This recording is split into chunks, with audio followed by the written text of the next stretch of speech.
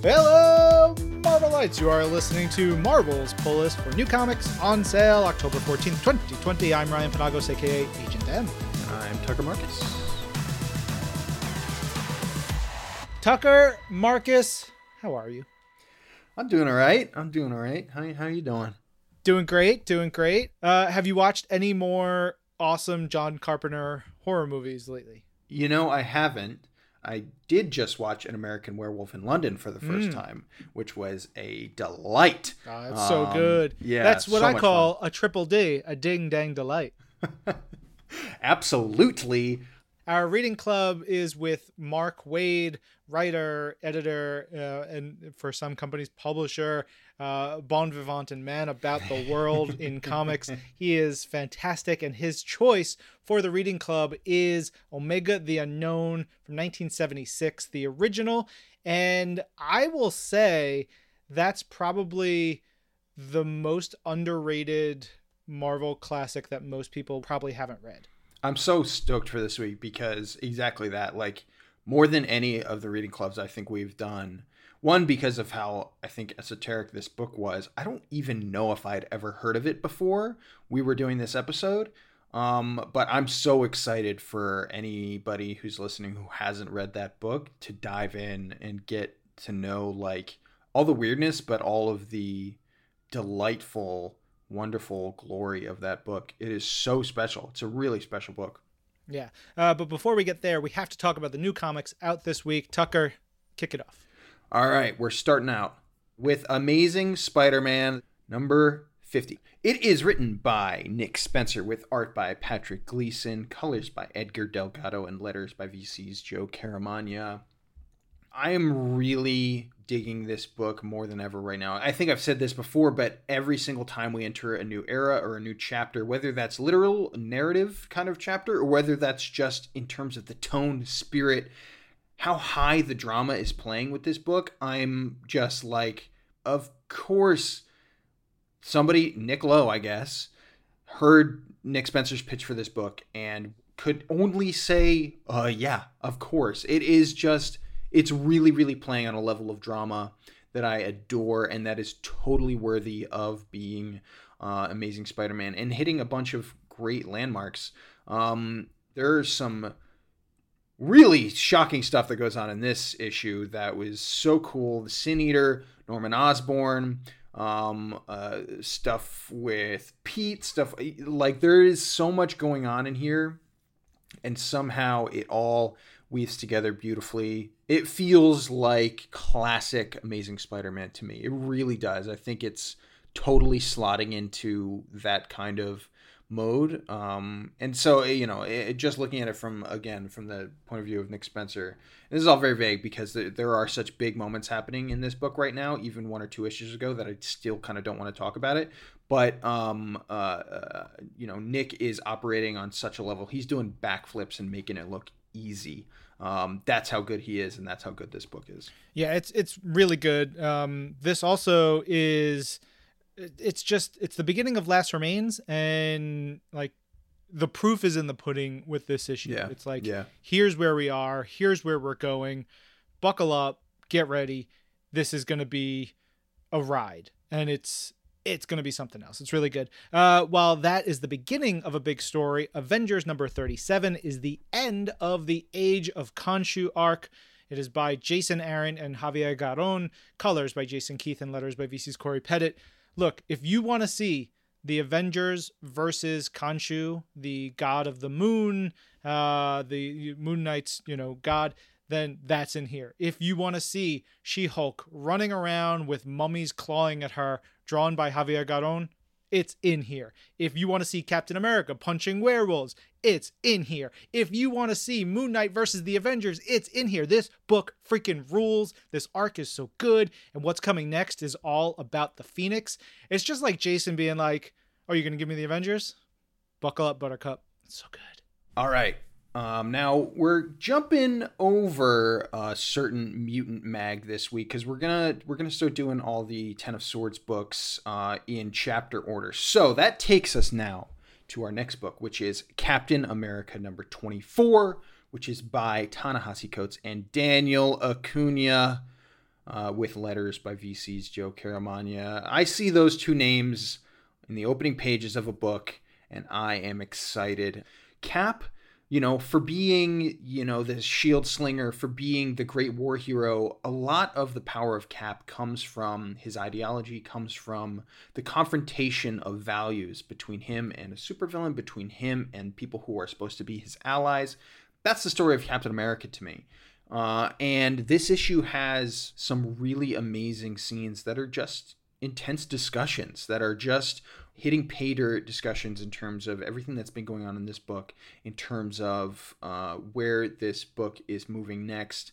I love it because it goes from these very intense, very at times even unhinged moments to just fun and delightful and romantic. It really runs the gamut. And at the end of the day, I can't talk about this issue without talking and trying not to scream about Daniel Acuna, because for me, the way he draws Cap in this issue is the definitive Cap. That is exactly what Cap looks like in my mind. There's also like the way that he plays with shadows a lot in this issue, which is so cool. It just heightens those moments, something we talk about often when there are dialogue scenes or discussion that's happening between characters, how hard that is to make that riveting. And he just does it. I mean, it's like, it is a true master at work. His style, I think, is totally perfect for what this book is. And it makes sense. I think the way that Ta-Nehisi Coates writes comics, obviously given his work with Daniel in the past on Black Panther, I think there's just something about those two that just makes perfect sense. And this is another issue that I think bears that out in incredible fashion. One of my cats was in here yelling because he wanted to make sure we talked about how tastefully sexy this book is, because it is on in this issue. It is great, and not like lascivious. It's just great. Oh, yeah. It's like, people who are into each other and having a good time, and it's terrific. It's really funny. All right, another great issue is Captain Marvel number 22, written by Kelly Thompson, pencils by Lee Garbett, colors by Tamara Bonvillain, and letters by VC's Clayton Cowles. I love this issue so much because, well, one, I love pretty much everything Kelly writes. I love the entire run of Captain Marvel, but I really loved the Captain Marvel The End story that we had last year, which was by the same creative team and gave us this alternate future in which Carol, in the future, in this universe, she sacrificed herself to save her friends, her family, her world. This actually brings our Carol into that reality, that future, that possibility. And from there, it's incredible. It's really something special. If you have not read Captain Marvel The End, I highly suggest you check it out. It's on Marvel Unlimited. We collected it already in I believe a trade with all the other The End issues. So it's something to definitely read before you read this. But if you don't, you're still going to be fine. But man, you're going to love it even more if you read that The End. Oh yeah. Now we move on to Immortal Hulk number 38, which is written by Al Ewing with pencils by Joe Bennett, inks by Roy Jose and Bellardino Bravo, colors by Paul Mounts, and letters by VC's Corey Pettit. This issue is intense. It's emotional. Essentially, Al is just the way that he structures this issue, and I think, it's the expert work that we've come to expect from him, but the way that he structures this issue is he's just setting himself up for success. He's setting you up for heartbreak and for excitement and terror, but he grounds this story with the simple tale of a child. But the way he does it and the way that he makes it so uniquely Immortal Hulk is incredible, because it's also weird. It's also horrifying in different ways. But those horrifying elements can be brought back down to earth in very humanizing ways. The rhythm of this book, how it starts out slow and then just ramps up the pace, and then kind of out of nowhere just will check you in the gut and make you feel things. It is really incredible. it's that thing where we talk about Joe Bennett doing pencils of some of the most unbelievable, awful, gross, amazing achievements with body horror and with horror in general. But we can never lose sight of the fact that the emotion at the core of this story is so powerful. And the way that Al writes it, the way that Joe executes that visually is incredible. And that is the real, I think, strength of this book. As we are really, so deep into this story, that I think more and more will become what I think of when I think of Immortal Hulk, is the emotional power that it brings, because it grounds those huge moments of wildness and weirdness and strangeness. It brings them down to earth in a way that it feels like you are transforming into the Hulk. It feels like your insides are coming out and your outsides are going in, because it is asking so much of you, but it just feels so right. Again, this is another verbal essay that I'm going on about this book, like we have done so many times. Just read the damn comic. Just read it. Yeah, that's so good. All right, let's move on to Marvel Zombies Resurrection #3, written by Philip Kennedy Johnson, pencils by Leonard Kirk, colors by Rochelle Rosenberg, and letters by VC's Travis Lanham. This is bleak AF, y'all. It is a dark book because it is zombies and family. And look, it's really good. It's so well done, and the action and the characterization and everything about it.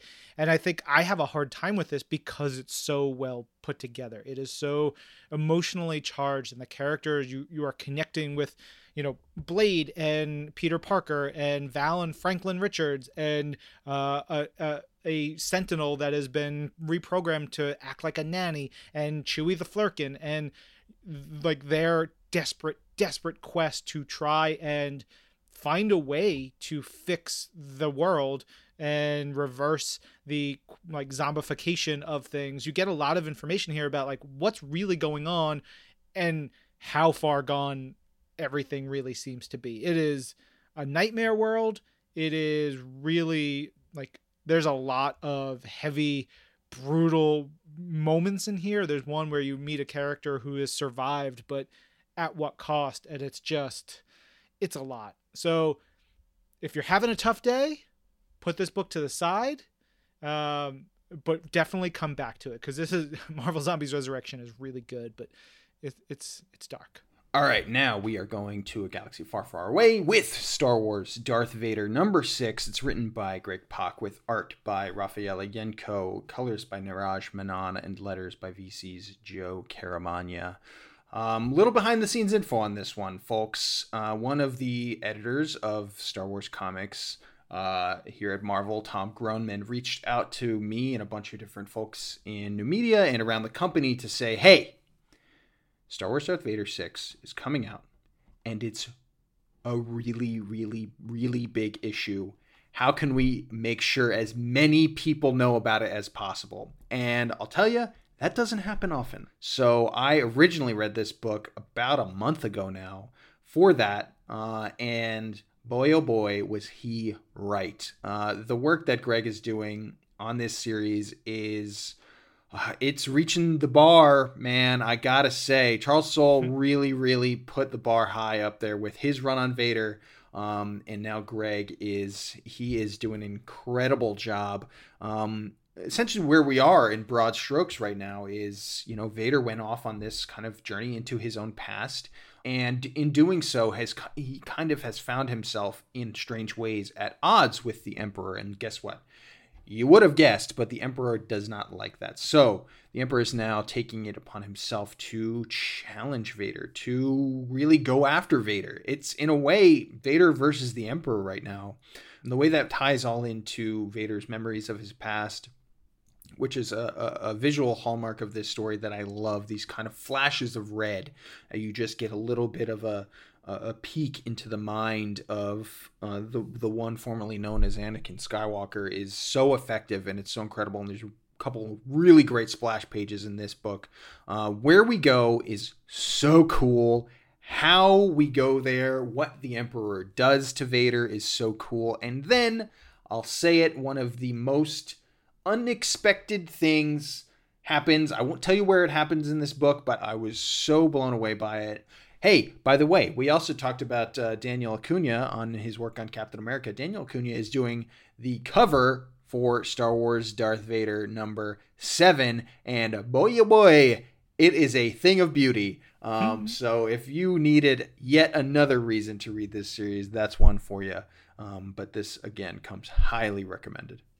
Tucker, are you going to play that Star Wars Squadrons game, the flying blasty game? I don't have a game thing, but what I will do is go on the tubes and watch maybe hours of other people doing that, which is a favorite pastime of mine. You could watch hours and hours of that game on YouTube, or you could watch hours and hours of stuff about Warhammer 40,000, which is a big debut for us this week. Is Warhammer 40,000 Marneus Calgar #1. It is written by Kieran Gillen, art by Jason Burrows, inks by Ishava Tartaglia, and letters by VC's Clayton Cowles. This one is something I was walked in completely fresh on. Had never read or seen or played anything Warhammer 40,000. So, this is a big thing. If any of our listeners out there are Warhammer 40,000 players or fans, let us know, because this is a primer for the world of Warhammer, but also it's something that is going to provide a lot of backstory for character, particularly the main title character here, Marneus Calgar, and what drives him, what his past is like, where he's going. This book is bonkers violent.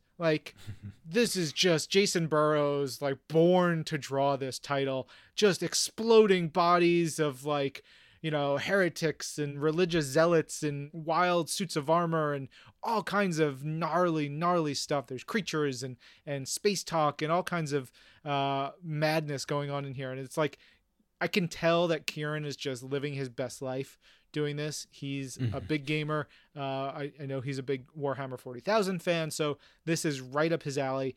It's something to definitely check out if you are curious about that universe. If you are a fan of it, this is a must read.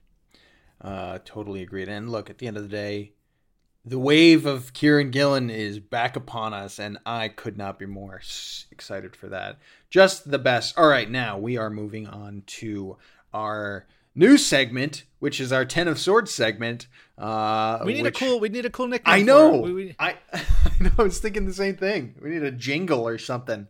We'll get on that. The first 10 of Swords installment this week is Chapter 6, which is Hellions #5.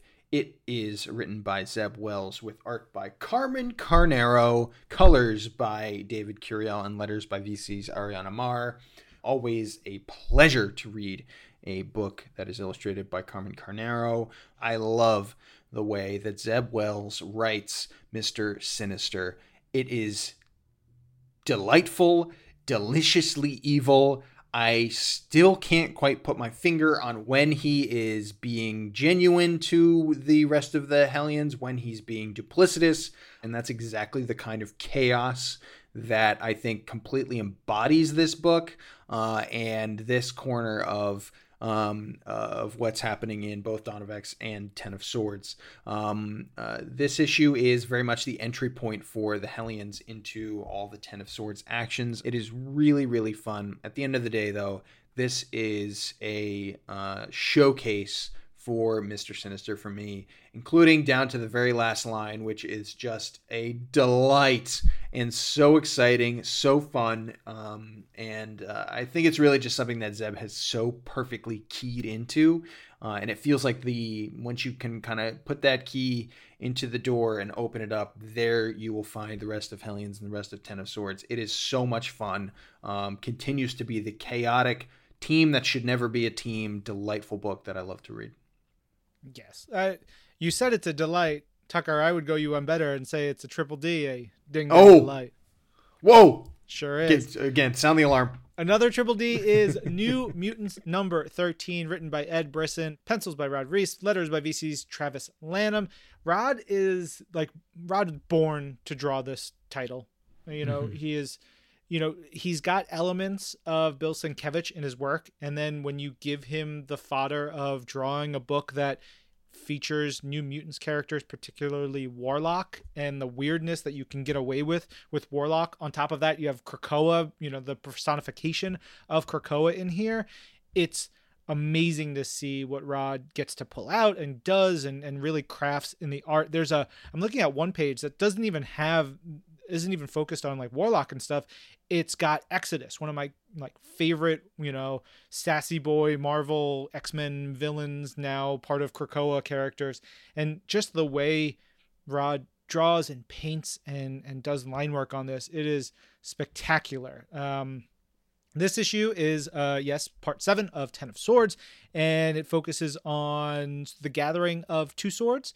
We know that Magic will have one of them. She has the Soul Sword, but we really solidify in here the claiming of another sword, and it belongs to Cypher, but the sword itself is Warlock, and it's so cool, and the way they talk about it and the way they frame it up, and how a terrible idea this is for the mutants of Krakoa, because Cypher's not a fighter. He's not a warrior. Warlock is barely a warrior, even though he can be very powerful. This is just a terrible, terrible scenario to put these characters in, and I can't wait to see how it plays out. Totally. All right. Our last book this week, and chapter 8 of 10 of Swords, is Cable number 5. It's written by Jerry Duggan with art by Phil Noto and letters by VC's Joe Sabino.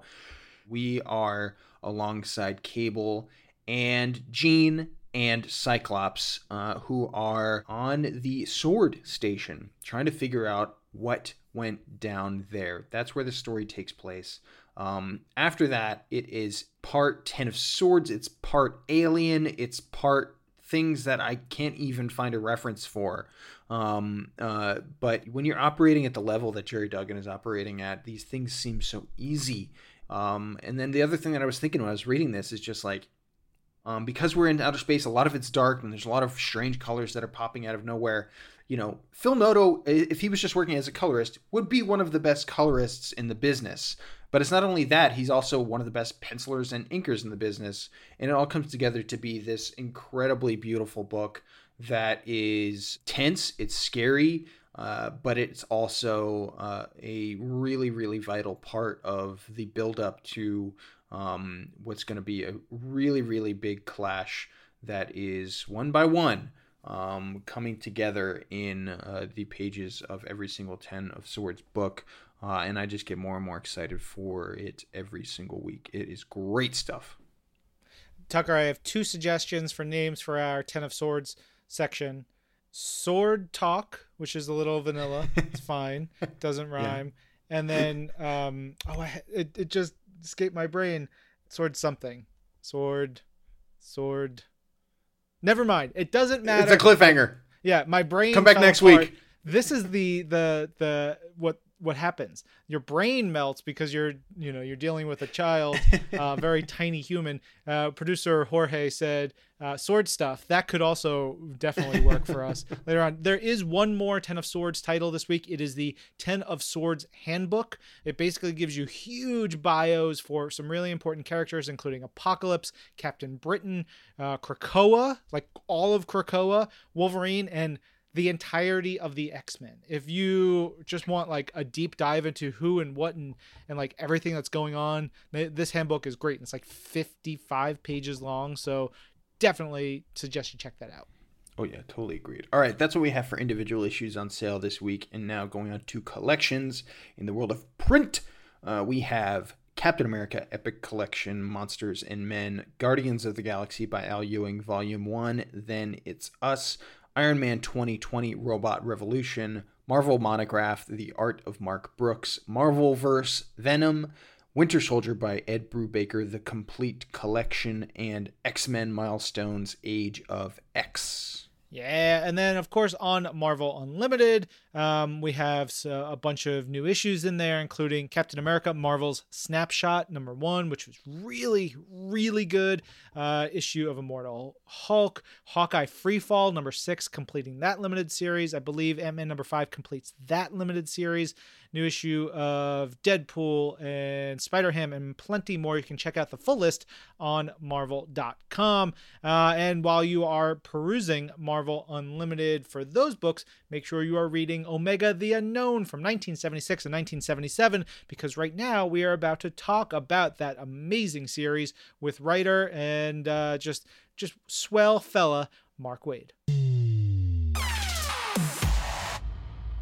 Mark Waid, welcome to Marvel's Pull List. You have no idea how excited Tucker and I are, not just to talk about our reading club selection, but just to have you on the show. That is very sweet. I'm going to have you guys follow me around and just say that all day long. Done. Today we are talking about Omega the Unknown from 1976 and 1977. Mark, this was your pick. Yep. Tell us why you chose it. At the time it came out, it was my favorite comic, and it still is one of my favorite comics of all time. Some of it is the element of, when you have a favorite band that nobody else knows about, and you kind of feel good about that. That's some of that is the act, is what's going on here. Is like, I know something cool that most people don't know about. But beyond that, it just arrested me from the start. It wasn't so much Omega, the guy in the red and blue suit who is clearly, a tip of the hat to Superman. But it's James Michael Starling, that kid who is really the star of the book. Real quickly, for those who have not had a chance to read yet, the status quo is this. Strange visitor from another planet, mute, shows up on Earth, adult. We don't know much about his background. We don't know really what his origins are or where he comes from. And he comes across this child prodigy of 13, 14, I forget how old Michael Starling is, whose parents die in a car accident, but they turn out to be robots. There's no idea what that's about. And then he meets Omega, and the two of them are somehow linked, but they can't figure out how. So sometimes they're together, most of the times they're apart. Two different stories are being told at the same time. It's this puzzle box of stories laid onto each other that I really like. It just, sadly, like too many puzzle boxes, never had a satisfactory solution, but I didn't care. I was just rolling along with it. This really feels like a comic book aesthete's choice. Yeah. Because of the specificity of it, because of the relative esoteric nature of the book, but just really the content of the book as well. It's a really thoughtful series in a way I was totally not prepared for. It's really, really unique. Yeah. Maybe I should have been a little bit more prepared for it because it's, partially from the mind of Steve Gerber. But yeah. Mark, did you pick this up as it was coming out? Did you come to it later? What was your origin story with this book? I was James Michael Starling's age at the time. Wow. And I think that was a big part of it. I bought it coming in right off the stands. And I was also like the child prodigy. I was the kid who got bumped up a couple of years in school. I was the kid who was the nerdy, brainy kid in the back that, got bullied. And because I was 2 years younger than everybody else in class. So I had that going against me too. And so in James Michael Starling, clearly I found some sort of spirit animal there. Where'd you grow up? I grew up in all over Alabama. I was born in Hueytown, Alabama, population 1,772. Salute. And then all over the deep South, Tupelo, Mississippi, all over Alabama. That was my growing up. And let me tell you how hard it was to find Marvel comics down there in the 70s. It was, newsstand distribution was great for other companies, but Marvel had a very difficult time getting on the stands there. So there were only a couple of stores I could find Marvel comics at. I could never find the 50-cent giants, the 64-pagers, anything that wasn't a standard 32-page comic. I had to wait every month for that one weekend I could go to Tupelo, Mississippi and dive in like a porpoise to that stuff.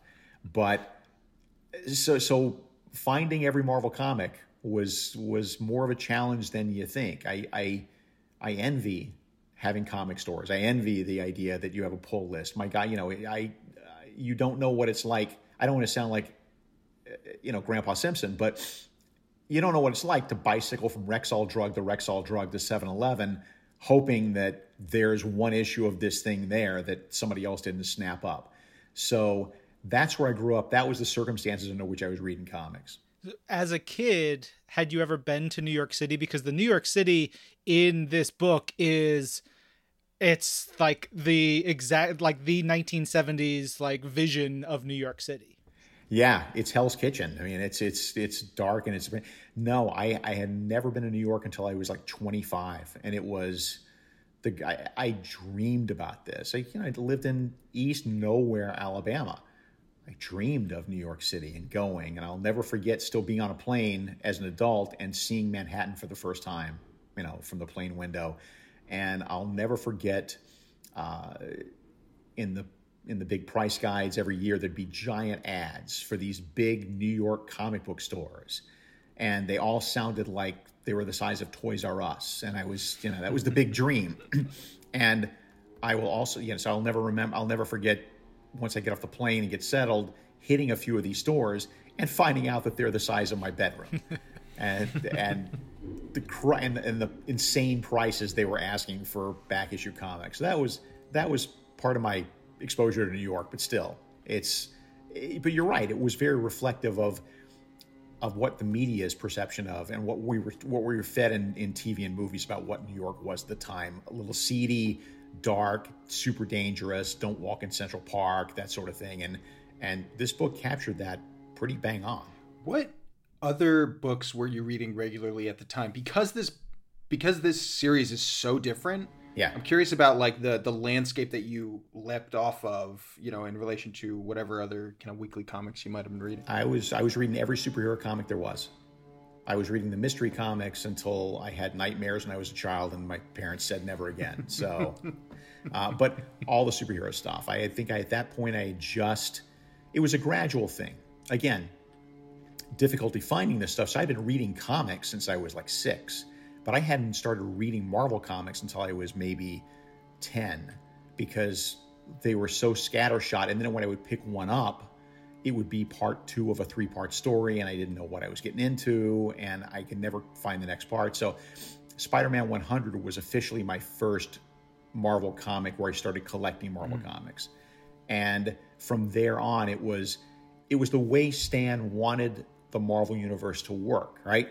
I would read Spider-Man, but then there'd be some reference to the Human Torch. So then I would go read Fantastic Four, and then they would have some reference to the X-Men, and then I would go read that. And, this character is also an Avenger. I'm going to read that. And so it was that was the plan. That was Stan's, goal, is to get you reading the whole Marvel Universe by doing that connection.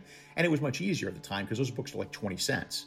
So you could afford to gamble 20 cents. It's much, much harder now to collect every single Marvel comic. And that's not a slight on Marvel Comics. It's the same with anything. It's just, it's impossible to watch every TV show. It's impossible to see every movie. But back in the day, you could conceivably do that. Thankfully now with Marvel Unlimited, everybody can read pretty much every Marvel comic that Good comes out. segue. Look at that. Yeah, well done. Which is great because that's how, I imagine Tucker and I, that's definitely how we read this. Mark, do you have physical copies still? Did you have a trade? What did you have to read this on? Trades. What do you? I mean, I'm old, dude. We had single copies. I don't know if those survived all your trips around the world. Yeah, a few years ago, I got rid of all the floppies. Kind of broke my heart, but the deal was with the dealer I dealt with was you got to take everything. Because if I start going through and trying to, curate what goes and what stays, I'm going to give you half a box of comics at the end of the day. You got to take everything. It's got to be cold turkey. And you got to take the stuff that, you got to take the Charlton comics that no one else would read. You got to take the stuff that I collected and never read. You got to take that stuff away. So still have all the trades, but digital saved my life. Yes, there's nothing quite like reading an actual physical comic book under a tree with a peanut butter sandwich on a summer day. Totally get that. But for me personally, the trade-off of I can now take my entire Marvel Comics collection on an airplane with me and read whatever I want, that was worth the trade-off for me. Could you talk, Mark, a little bit about, you mentioned how far away a place like New York City felt. And in a lot of ways that can be seen as the kind of home base for, in certain ways, the Marvel Universe, a bunch of different Marvel characters, things like that. What was it like growing up and, reading a story like this, which partially takes place on some alien planet, partially takes place in New York City? There's clearly a little bit more of a tether, like you said, with James Michael being a similar age to you. Yeah. I'm just curious to hear your thoughts on, if you could kind of cast your mind back now or do some retrospective analysis of like how 13-year-old Mark placed himself in relation to this fictional alien planet and New York City. Right. And if they ultimately kind of were as real as each other. I see what you're saying. It's very meta what you're saying, but I totally get it. My answer is, they were both sort of real to me in that same sense, right? I mean, again, New York City may as well have existed on another planet, But that said, again, growing up in nowhere, Alabama, it's not that I didn't love my parents, didn't that I love my family or love my schoolmates or whatever, but the itch to get the hell out of there, from a young age was very strong. And again, I regret that now, because now I go back to Alabama to sort of recharge my batteries every year or two, or at least I could back when we could travel. And there's so much there that is awesome. But at that age, I saw my very first memory in this world is seeing Elvis Presley on TV doing his 1968 comeback special. And the idea that this humble kid from Tupelo, Mississippi, came from nothing, could turn into this was part of my inspiration. Like, I got to get out of here. I want that. And if he could do it, maybe I can too. So you'll be looking for my comeback special on NBC next summer. Big and greasy. It's going to be wonderful. I can't wait. Yeah. I want to go back to thinking about the sort of your reading, your habits and stuff like that. So you mentioned you sort of fell into Stan Lee's honey trap of, okay, you read this book, then you go into this book. What about the creators? Were you recognizing the writers and artists at all at that time? I was starting to. This is what really pulls me to this. But if Omega were the same exact concept, but it wasn't written by Steve Gerber, it wouldn't have the pull for me. It's for the first, 8 years or so of Marvel Comics, it was Stan down the line. Every once in a while, somebody would come along, Larry Lieber would write a story or whatever. But basically, the edict was, write like Stan. And so Roy Thomas comes along. And now he's the second hand. He's the right-hand man. And the edict to him is basically, I don't know whether it was specifically spoken to him, but it was certainly understood. Write like Stan. Give a little bit of your own voice, Roy, but basically write like Stan. Gerber, Steve Englehart, Jim Starlin, guys like that who all came along at the same time in the early 70s were the first Marvel writers to come on with their own voice, who understood what Stan was bringing to the table, but didn't feel a compulsion to mimic Stan. And I responded very well to that. Not that I didn't like Stan, but I just responded very well to this sense of freshness that these guys were learning on the job, that you could see them grow, that you could see them get better at writing from issue to issue. That really responded to me. And that sets a bar for me to this day. That I, as an editor, as a publisher, I always say that I would rather read a slightly flawed book by someone with a real strong voice and a unique voice than a really super slick, professional, really nice comic by somebody who doesn't, is kind of writing by the numbers. It doesn't have that same flair. I look for a voice. That is so fascinating. Thank you. So many different elements of that are so fascinating. I think under talked about in general when people look back at the lineage of Marvel Comics and the Marvel Universe. You just mentioned you've been in so many different positions in the world of comics. When you think back to this series, when you think back to even specific moments that take place in this book, it was so much fun reading it. I was reading it for the first time. That moment where James Michael realizes like, oh, this must be real. This dream is real. It's such an interesting hook into the story. Yeah. I'm just curious about your thoughts on how this it almost feels like a slightly skewed, strange version of the classic Peter Parker or modern day Kamala Khan type origin story for a character. Just in general, when you look back on this, whatever role you're playing in the creation of comics, right, how influential is a story like this to you?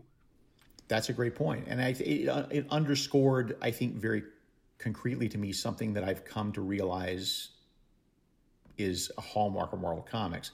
If you think back to it, almost all Marvel characters are born from a combination of tragedy and arrogance. That Tony Stark, clearly, Reed Richards, the Hulk, you go on, pick them all, it's Spider-Man.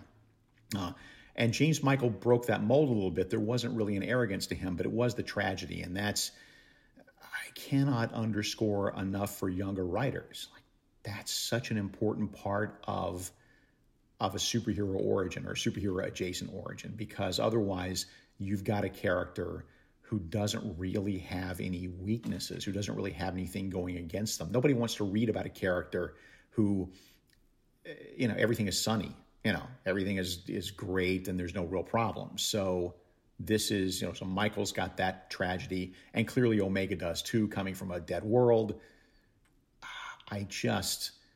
My great heartbreak, and this is a slight spoiler, is that the mystery was never satisfactorily revealed. That Gerber left the series with the promise that it would be continued in Defenders, which he was writing at the time, except that he left Defenders and left Marvel, and it was handed over to the Defenders at some point, and the resolution wasn't great. I spent the rest of my adult life plaguing Steve at every turn. Please tell me. Please tell me where you were going. I'll give you whatever you want. I'll donate to the Hero Initiative. I'll come wash your car. Just tell me. And without fail, Steve was great to me. He was sweet. He was very nice, smart, funny to talk to, but would say without fail. Now, that's the one thing I can't tell you, that he and his co-author, Mary Screenis, had made a pact. No. That they would never reveal unless they could reveal it themselves in a story. And now Steve passed away years ago, and Mary is like, no, not a word. So we'll never know. That makes me think of like Buzz Aldrin, who had his own first words on the moon in his mind and has sworn to never say it. It's a similar kind of thing. I'm sorry, Ryan, I am voracious. I'm attacking this line of thinking because it's so fascinating to me. We're talking about the origin story of James Michael here. We're talking about where it went. And the fact that it's unresolved is so interesting. And I'm thinking back to, again, young Mark Waid. Yeah. And I am just so interested in whether it's, various creators that we talk to. Someone, I don't want to embarrass you here, but I'm also not, spilling any secrets, that I'm so fascinated in the origin story of a young kid who loves Marvel Comics, who then goes on to be one of the greats. Thank you. In all of Marvel Comics.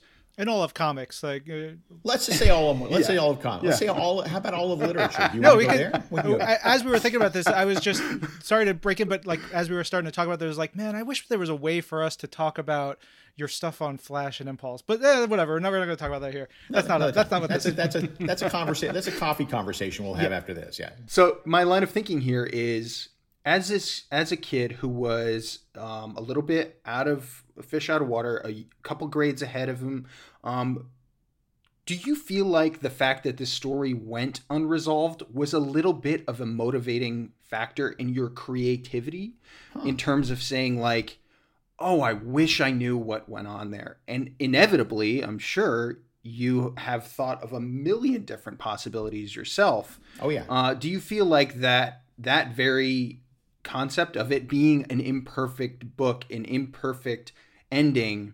was a little bit of fuel for you in that way? I see what you're saying, and it's a great question, and other people might say yes, but we are skipping over a big part of my development. Not your fault, but this is again part of the development of me as the living legend that I am now. I didn't grow up wanting to be a writer. I had no aspirations and no intentions of being a writer. I wanted to be an editor. That was my goal. I knew I wanted to be involved in comics, and I'd done some non-prose writing, nonfiction writing when I was in high school and in college, newspapers and that sort of thing. And I had a way with words. I mean, I had clearly a facility with the language, but I didn't think it was within my reach. And then I was an editor for a couple of years, and it was like a boot camp. I had, because I was working on so many different books and so many different projects, all these scripts would come across my desk from every single writer in the medium.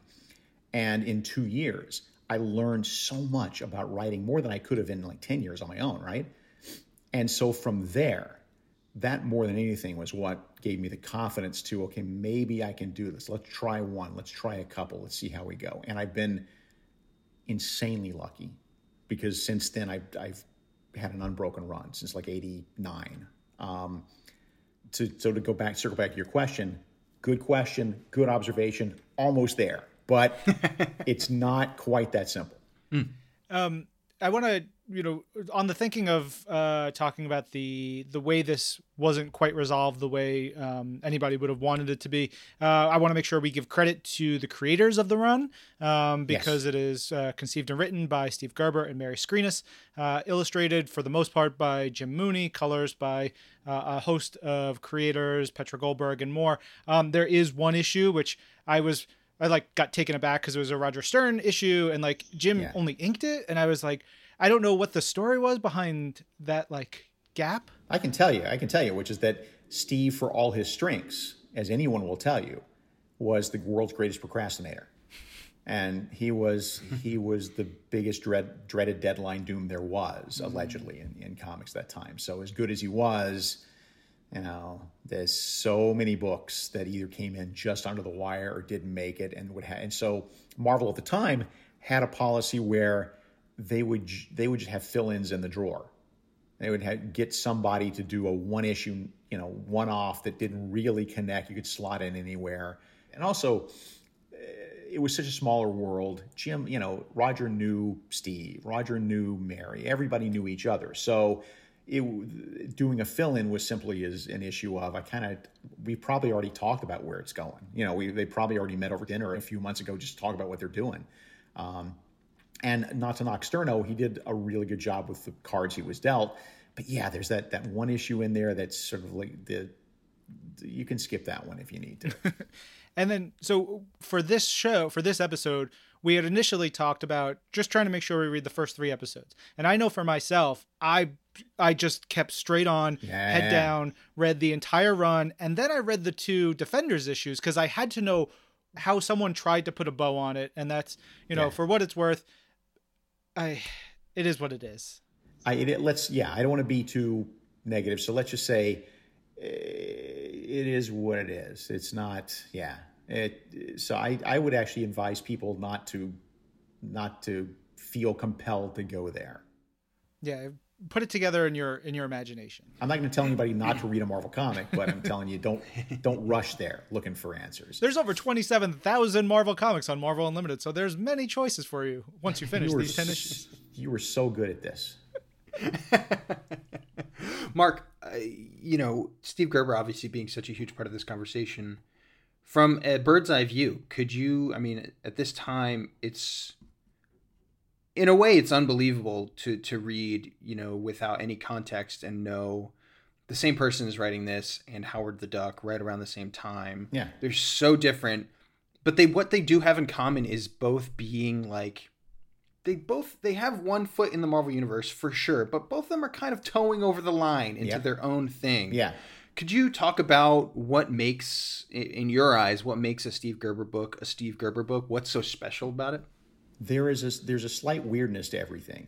Nothing is normal. Nothing is quite as it seems. And that was very much Steve. Steve was very much, pushing back against suburbia, pushing back against traditional, 2.5 kids, station wagon, that sort of life.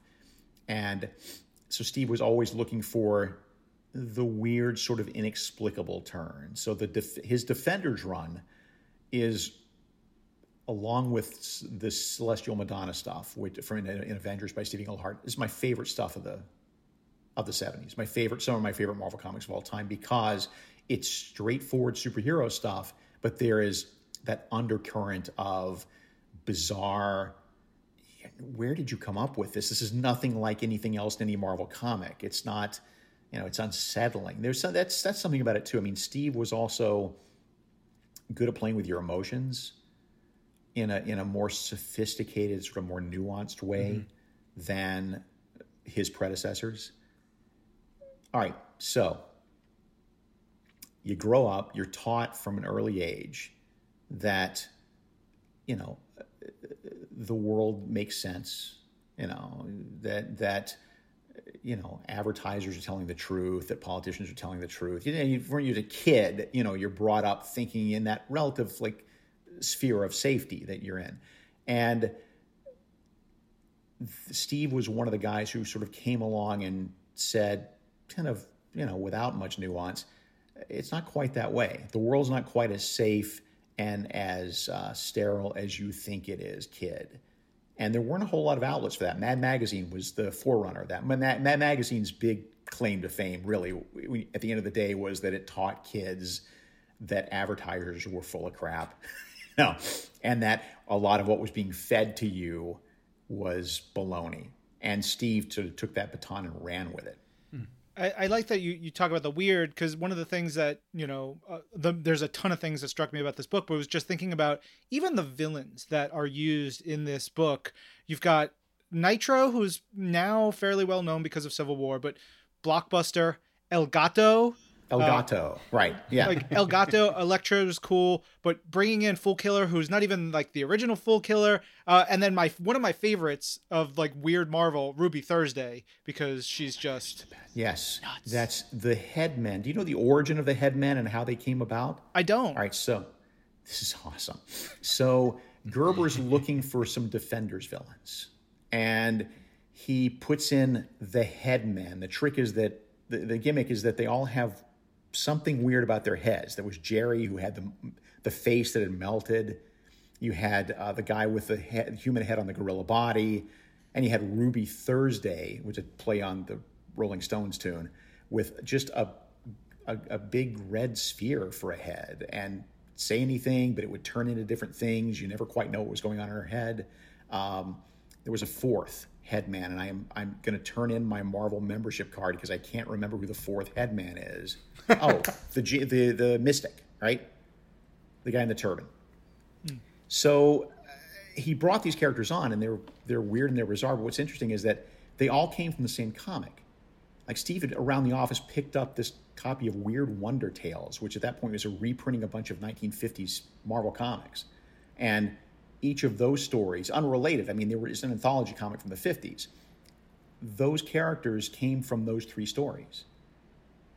And that is, I just like that little bit of Marvel trivia. That is the secret origin of the Headmen, is that he picked up a reprint comic and said, all three of the characters in these stories who were bizarre, I can put them together into a modern Marvel comic. Amazing. When Ruby Thursday hits the MCU, that's going to be something I pull out as a little nugget. It's going to be great. Yeah. That is so goddamn delightful to me. Yeah. That Mark Waid's line for turning in his membership to the Merry Marvel Marching Society is not being able to remember the fourth Headman. That is, I know. That's the level we're talking about. Dude, I can only name 38 states, but I can tell you who the first person to yell Avengers Assemble was. By the way, do you know who was the first Avenger to yell Avengers Assemble? I'm putting it to the group. Is it Janet? Nope. Jarvis? Nope. Then I don't know. I'm out. It's Giant Man. Wow. Issue 15, last panel. He's the first to coin the phrase Avengers Assemble. And then Cap gets the credit because on the cover of 16, he's holding up a shield and screaming Avengers Assemble. So Steve gets the swipe of the credit. But yeah. So this is the kind of insane minutia that fills up my head. So when I can't think of the fourth Headman, or when I can't remember exactly who was in the Avengers in issues 50 and 51, it just makes me crazy. I love that because as someone who back again when people could travel, when people could be together, one of my favorite things in the world was always being able to just be a fly on the wall of Marvel Comics Creative Summits. Right. And I could be wrong. My memory of back when in the days of yore when these things were happening would be that Mark Waid and Dan Slott are off in a corner together, no doubt hashing out who the fourth head man really was. And Brevoort, with Brevoort right there in the mix. I mean, it's less Dan and it's more Tom. Tom and I just play tennis back and forth with this stuff. Like, it's just my favorite thing in the world is to come up with a Marvel trivia question that Tom can't answer and vice versa. We just do this all day long. Can't imagine. Yeah, I cannot imagine. Yeah, that's tough stuff. All right, we're not going to be able to really talk in depth about the full series, and I think that's okay. I want our listeners to fully read this. But for you, Mark, is there a moment or an issue or something that sticks out as like, and when someone says Omega the Unknown, that's what blazes into your brain? Yeah. How do I say this without spoilers? It's the fate of Ned. It's the fate of his friend Ned. Me too. Oh my God. I was floored. I couldn't believe it. Yeah. When Ned stumbles into the school, that's all we can say without spoiling everything. Yeah. What about you, Tucker? What was there something honestly, that comes to mind as well for me. That was like, again, I was reading this for the first time, and I think for me, I'm still digesting it. There's nothing else. Yeah, nothing else had ever been. I'm here to tell you, as somebody who was there at the time, nothing else with that sort of impact and that story that has been told a bunch more times since then. That story had never been told in comics before. Yeah. It's such a sophisticated, and I love how you pointed that out. Yeah. The emotions that he's playing with are really nuanced, and what he's saying subtextually on a lot of these times, even if it's more of the gestalt of what he's saying as opposed to anything in particular, feels so it feels so specific and kind of technicolor in a way. It feels really, really wide ranging in a way that I think makes other, not to compare, but other colors of other books or series seem a little bit dimmer in comparison. There's this idea that you could read Fantastic Four without any slight to the people who were writing them. They were great books, but you could read Fantastic Four and Spider-Man and Captain America in one sitting, but then you picked up a Steve Gerber comic and you knew right away you were going into a slightly different world that's slightly out of tune with the rest of what you just read. Mm-hmm. The other big thing I wanted to hit before we let you go, Mark, is Omega's near silence and how he doesn't speak until the fourth issue, and the first thing that he says is why, and it's this whisper. That to me was so impactful, so fantastic. I freaking Steve liked to traffic in characters that didn't say anything. I mean, remember Man-Thing couldn't speak, Ruby Thursday couldn't speak. It's Steve. I don't know, I've never really thought about why that is or whatever until just this second, but that deserves a Tom Brevoort conversation. Doesn't everything in our lives. Mark, thank you so much. I would love it if we could have you come back again another time but talk about maybe one of your books, a little behind the scenes on something that you've done. That would be super fun. Happy to. And I think I speak for you as well, Tucker. Thank you for suggesting this, because I also had never read this. Yeah. I only read the remake, 10, 12 years ago. So this was great. It was really great. All right, I'm glad it, clued you into something new that you dug. And I'm happy to come back whenever you like. Fantastic. Thank you, Mark. Thank you, Mark. All right, you bet. Mark Waid, what a pleasure it is to see that man, to talk to that man. It's always a little bit of a challenge for me personally, because I know I'm diving into the deep end with not only one of the GOATs, but of creating Marvel Comics, but of knowing Marvel Comics. But it couldn't be a nicer guy, couldn't be a more insightful guy on these things. It's so much fun to talk. And dear listeners, if you have a Mark Waid story you'd want to hear about, like from behind the scenes from Mark's POV, let us know. You can tweet to me, Agent M, tweet to Tucker Markus. You can email Well, you can use my This Week in Marvel email, twimpodcast@marvel.com. You can always just send us a note. We're open to suggestions, but his body of work is so big and so cool. There's so many great possibilities with Mark. So look for that in a future episode. But that about wraps it up for us this week. This episode of Marvel's Pull List was produced by Ryan Pengaos, Tucker Markus, Jorge Estrada, M.R. Daniel, and Megan Bagala. Jill DeBoff is our director of audio, and Brad Barton is Marvel's Pull List audio development manager. He is also known as Barton the Unknown. Ooh. I'm Ryan. And I'm Tucker. And this is Marvel, your universe.